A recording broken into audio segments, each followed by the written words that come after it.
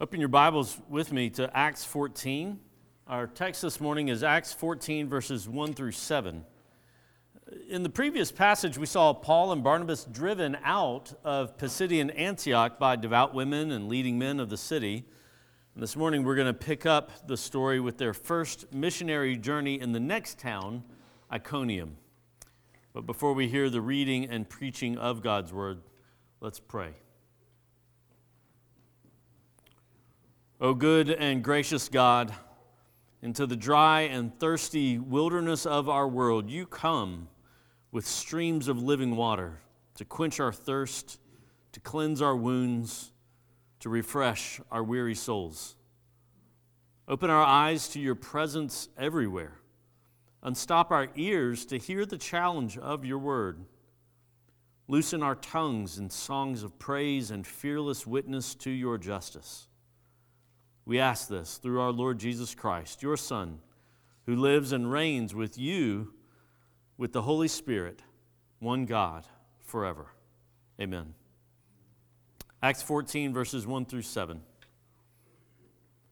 Now at Iconium they entered together into the Jewish synagogue and spoke in such a way that a great number of both Jews and Greeks believed. But the unbelieving Jews stirred up the Gentiles and poisoned their minds against the brothers. So they remained for a long time, speaking boldly for the Lord, who bore witness to the word of his grace, granting signs and wonders to be done by their hands. But the people of the city were divided. Some sided with the Jews and some with the apostles.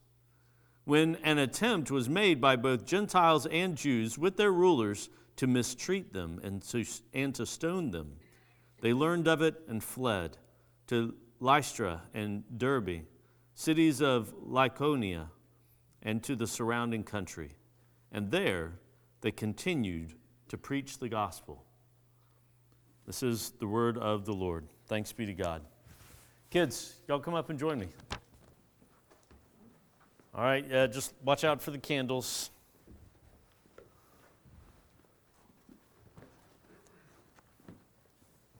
There you go. Yeah, let's get this out of your way, guys. Heads up, Ollie. That's good. Thank you. All right. Did you know that kids sometimes, especially when they're talking to each other on the playground, you guys, sometimes stretch the truth just a little bit? Maybe a kid will exaggerate a story about how high they can jump their bike off of a ramp. Or maybe they'll claim to know some secret code for a video game that nobody else knows. But when there's a chance to get some attention and maybe to be thought of as a little bit special, kids are sometimes willing to tell stories that aren't completely true. And I'm not picking on you guys. You know, grown-ups do that too.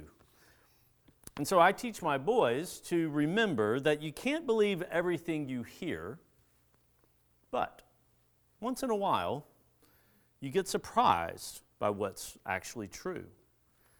Like one time, Calvin came home telling us something his friend said. His friend said that his dad came home one day with $1 million. Of course, me, knowing that kids stretch the truth sometimes, I reminded Calvin about that, and Calvin was like, yeah, you're probably right. But that kid was a pretty good friend of Calvin's, and there came a day when we took Calvin over to his house to play.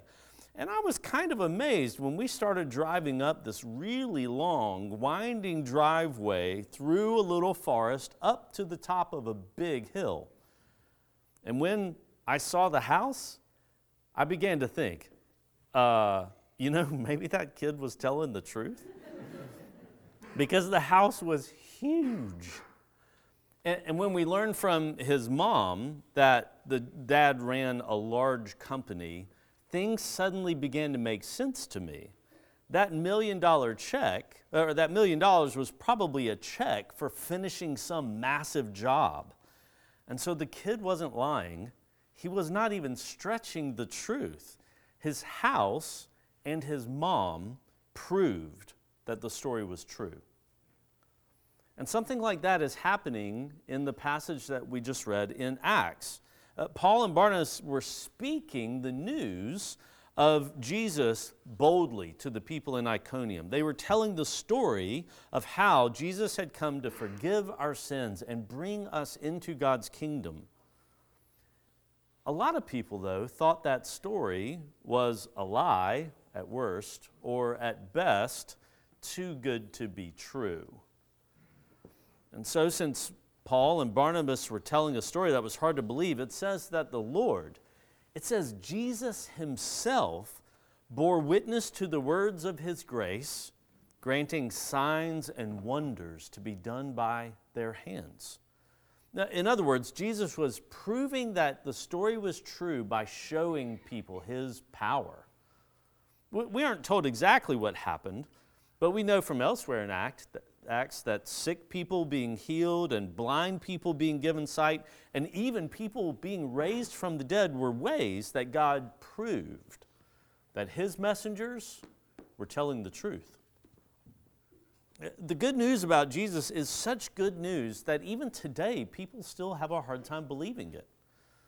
But this message isn't just people telling stories to get attention, and Jesus proved it back then to give us good reason to believe it today. We have these stories in Scripture to prove to us that Jesus is who the apostles say that he is. And because the stories are true, that's another reason why we call this good news. Do you believe it? All right, guys. Thanks. You can go back. If you haven't already done so, open your Bibles to Acts chapter 14.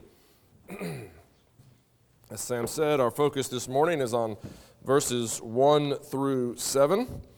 In the previous passage, we saw Paul and Barnabas driven out of Pisidian Antioch by the persecution that was stirred up there by the Jews who objected to their proclamation of Jesus as the Christ, as the Messiah, as the long-promised Savior. And we're told that as they went, as they left that district, they shook the dust off their feet against them.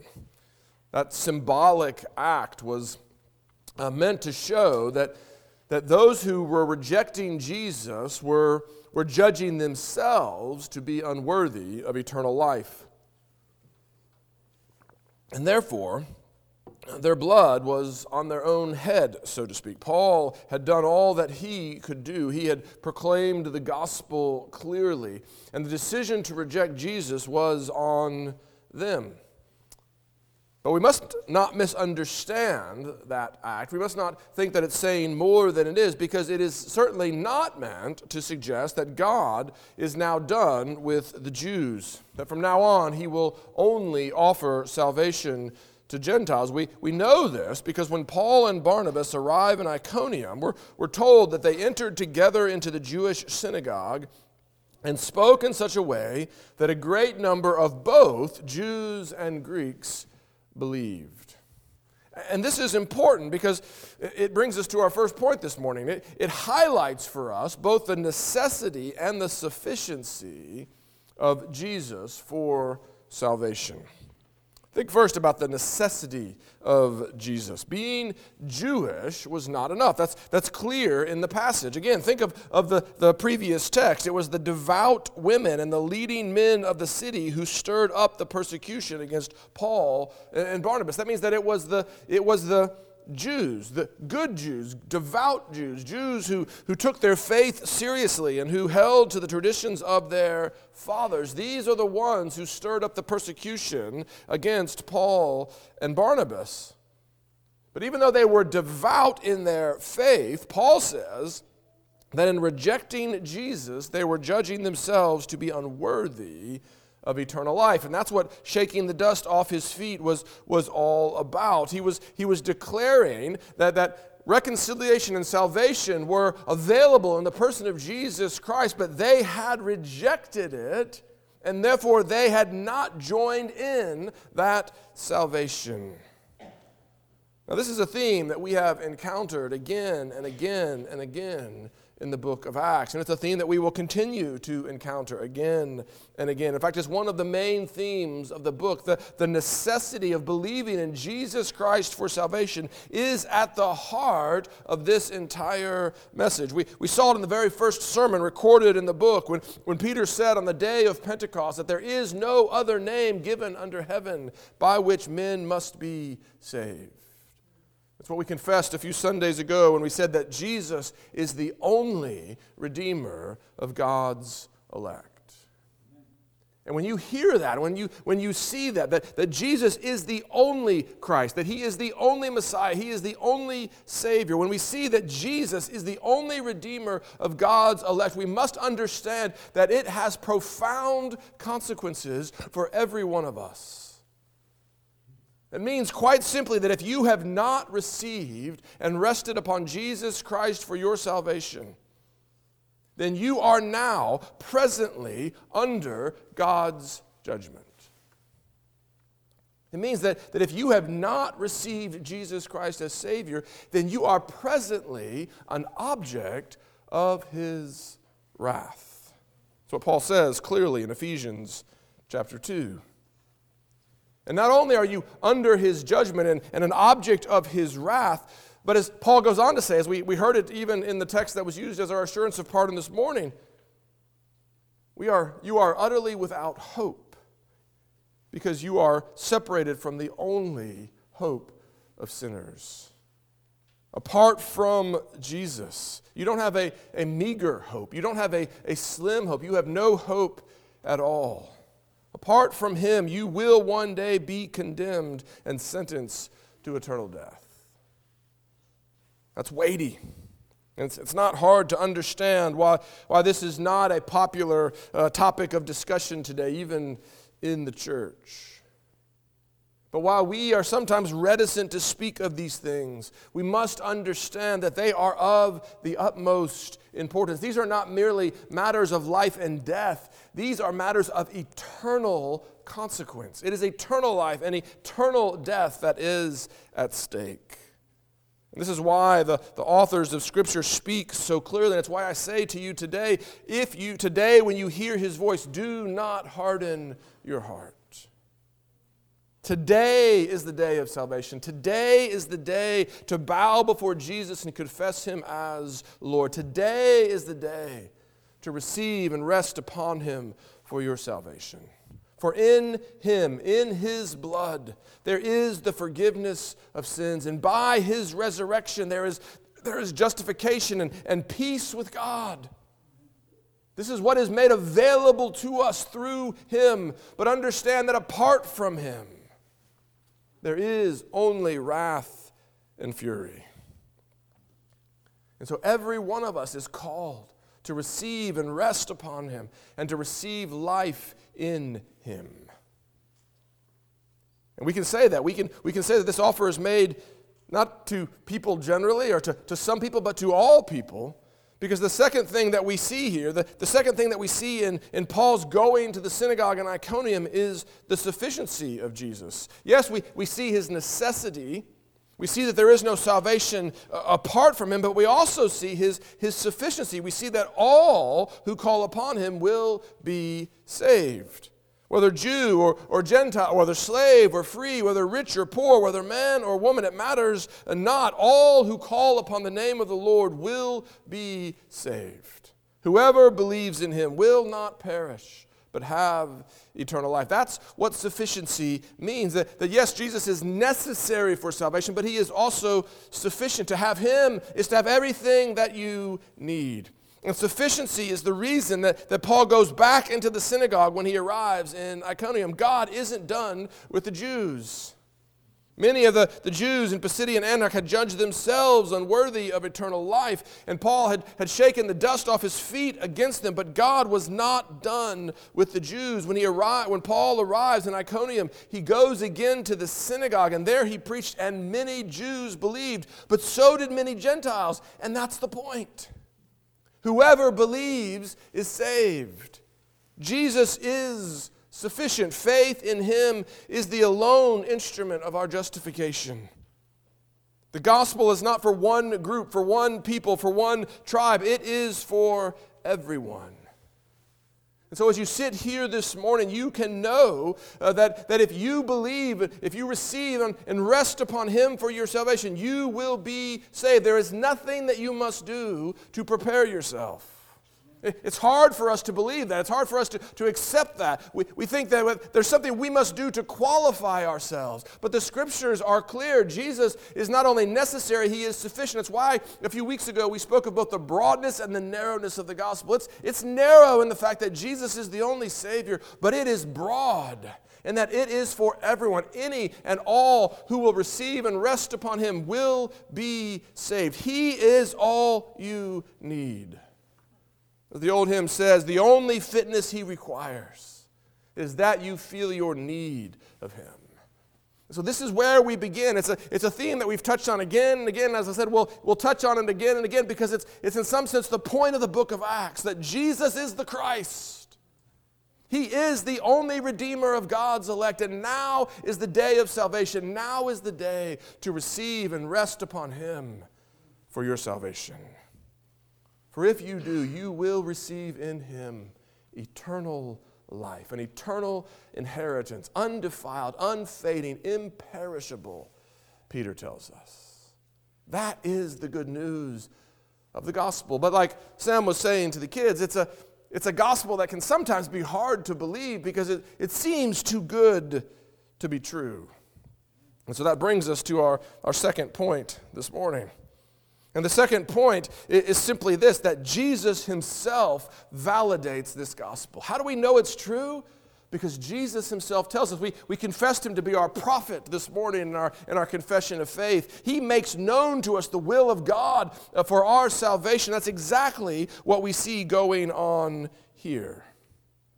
Now, obviously, Jesus served as a prophet during His earthly ministry when He was physically on earth. His words and His deeds bore witness to the testimony of God's purpose for our salvation. But notice that the story of Acts, it is the story of all that Jesus continues to do, even after His ascension. It's what He continues to do through His apostles. Jesus is at work here. And Luke makes that explicit in this passage. Jesus is here making known to us God's will for our salvation. Look again at verses 2 and 3.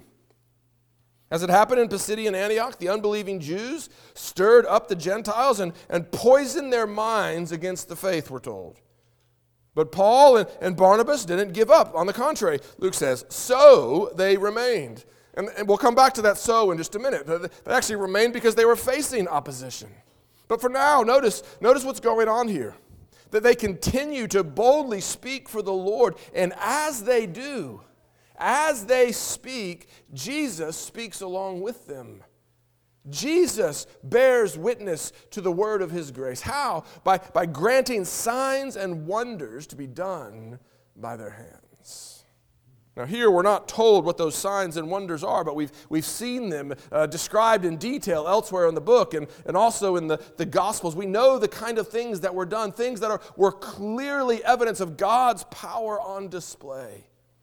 God worked not just miracles, but signs and wonders through the hands of His spokesman so that people would know that the words that they were speaking were not the mere words of men, but were the very words of God. And I am convinced that this is one of the most important apologetic points for our day. If I asked you why do you believe that this Bible is the very Word of God?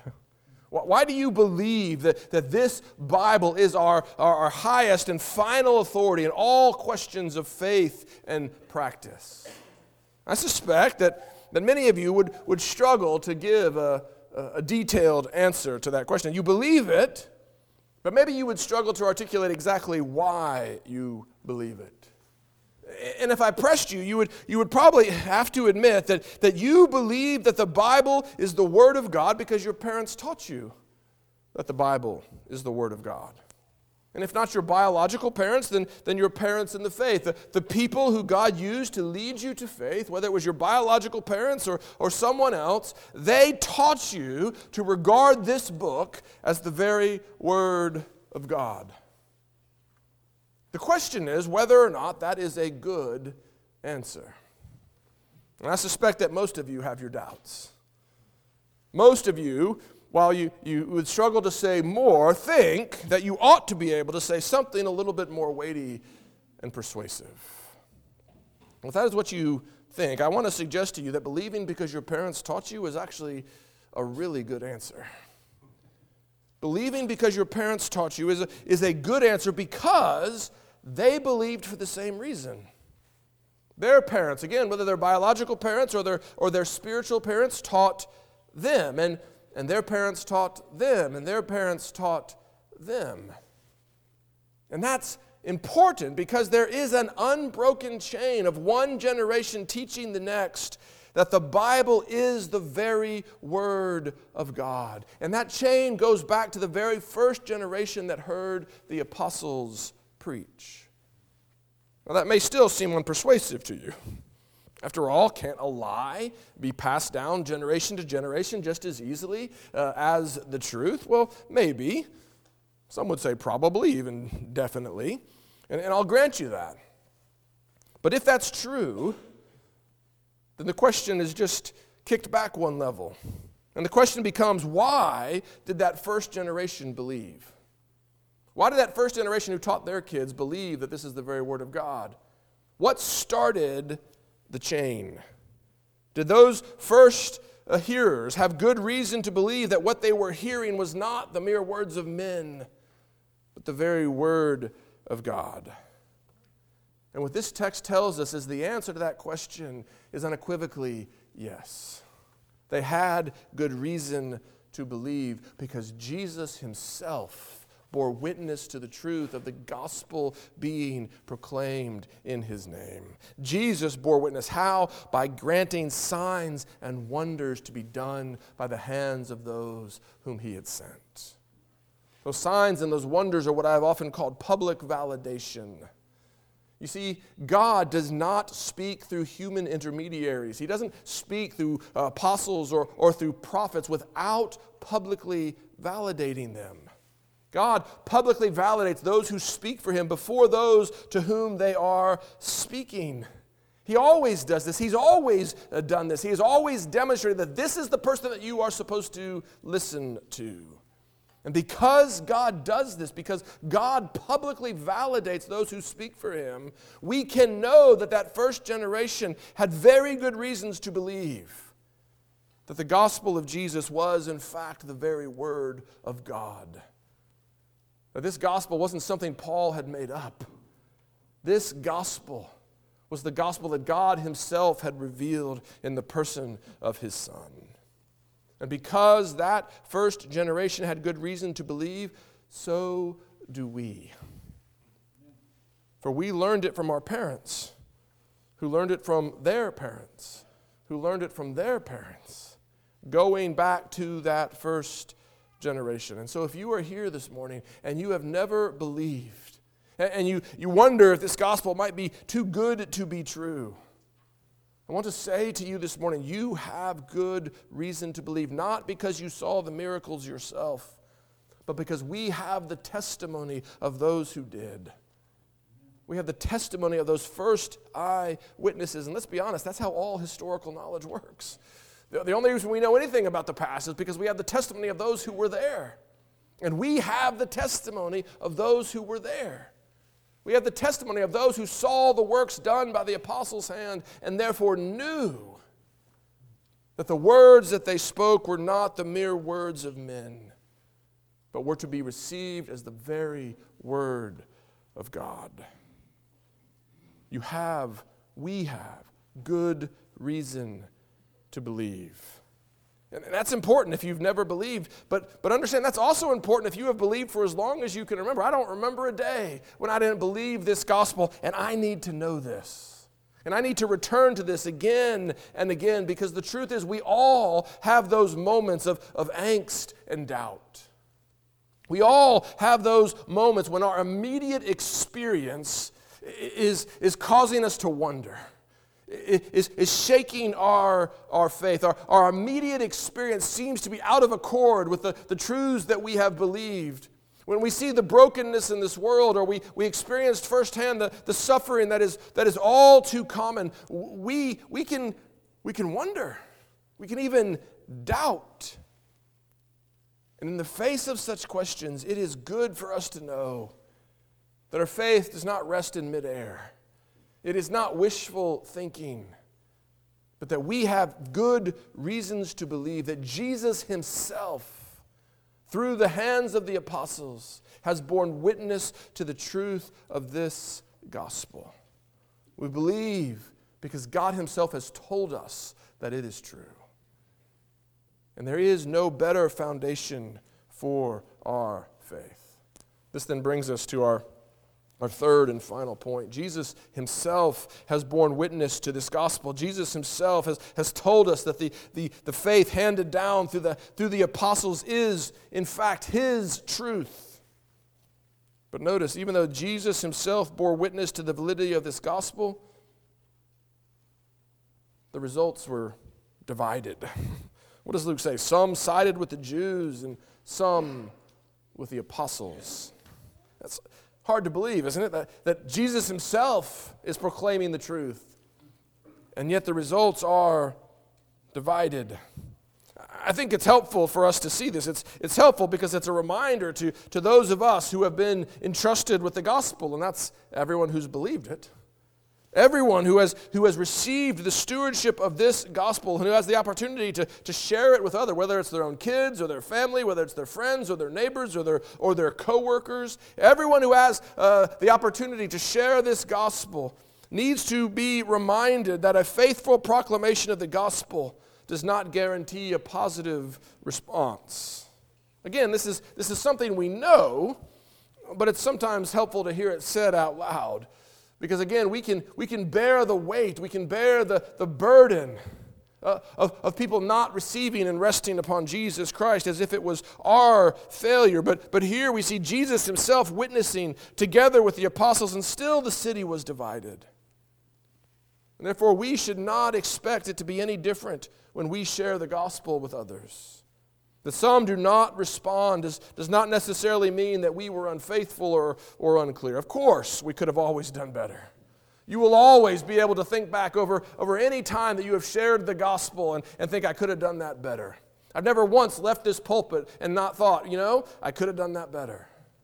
It is true for all of us. We are flawed people. And our proclamations of the gospel are always flawed, always tainted by our sin and our weakness. But if we have in good faith proclaimed the gospel, if we have declared Jesus Christ as the only Redeemer of God's elect, and if we have called people to repentance and faith in him, then we should not carry the burden of their unrepentance. Our task is to plant and to water. It is God alone who gives the growth. But there's something else that I want us to see here, just briefly. We need to see that the divided response of the city means that the apostles have to decide whether they will continue to preach the gospel there in that place. Now, don't misunderstand. They don't have to decide whether they will continue to preach the gospel. I want us to see that the divided response of the people did not compel the apostles to adopt a new strategy. They continued to preach the word. We saw this earlier in verse 3, that when the city was divided against them, they continued to preach. In fact, they continued to preach because the city was still divided. And even when they were driven out of the city, we're told in verse 7 that as they went, they continued to preach the gospel. The strategy of preaching the gospel is a non-negotiable. It is at the foundation of everything that we do. These are the only words of eternal life because Jesus is the only Redeemer of God's elect. We don't have to decide whether or not we will continue to preach the gospel, but we do have to decide whether we will continue to preach the gospel here and to these people, or whether we will move on and share the gospel with others. And what we see here is that there's not a clear answer to that question. Look again at verses 3 and 6. Compare those answers. As we noted earlier, when the Jews first stirred up opposition in Iconium, the apostles chose to remain for a long time, speaking boldly for the Lord because of the opposition. But later, when they learned that some in the city wanted to stone them, they fled to Lystra and Derbe. And this shows us that we must not always continue to preach the word to the same people when they have made clear their intention of rejecting it. There is a time when it's appropriate to remain, and there is a time when it is appropriate to move on. Now, moving on doesn't mean that we stop desiring the salvation of certain people, not at all. But we do not have to continue forever preaching to those who have long refused to listen. It is sometimes right and good to look for open doors and receptive ears. But how do we know? That's the question, right? That's the question everyone's asking. You want a formula. You want 3 steps to figuring it out, and I can't give you that. It's not as easy as simply discerning a physical threat. Here, when Paul and Barnabas hear of the physical threat made against them, they move on. But remember that when Peter knew that the Jewish leaders wanted to arrest him and put him to death, he went right back into the temple courts. It's not as easy as identifying a physical threat. Discernment is hard, and it requires spiritual wisdom.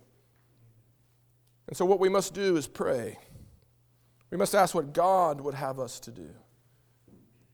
Because there are times when God wants us to simply keep sharing the gospel with those resistant people again and again and again. And those will usually be the people closest to you, the people who your lives intersect with regardless of their ability to listen. They're sort of trapped. God has woven them into the fabric of your life. There are other times when it is right and good to move on. I can't give you a formula, but I can say this. You must always continue to proclaim the gospel. Whether you stay or whether you go, whether you continue to press the gospel with these people or whether you seek riper fruit, so to speak. We must always continue to proclaim the gospel validated by Jesus himself, for these are the only words of eternal life. Here we have words necessary and sufficient to save any and all who will believe. And because Jesus has entrusted these words to us, because he has made us ambassadors and ministers of this one gospel, that is why we call it good news. Do you believe that? Amen. Let's believe it together. Father God, we thank you for your mercy and your grace to us in Jesus Christ. And we pray now that you would indeed allow this gospel to take root in our hearts, to dwell richly in us, and to bring forth an abundance of righteousness in our lives, all to the praise of your glory, Father. Pray this in Jesus' name. Amen.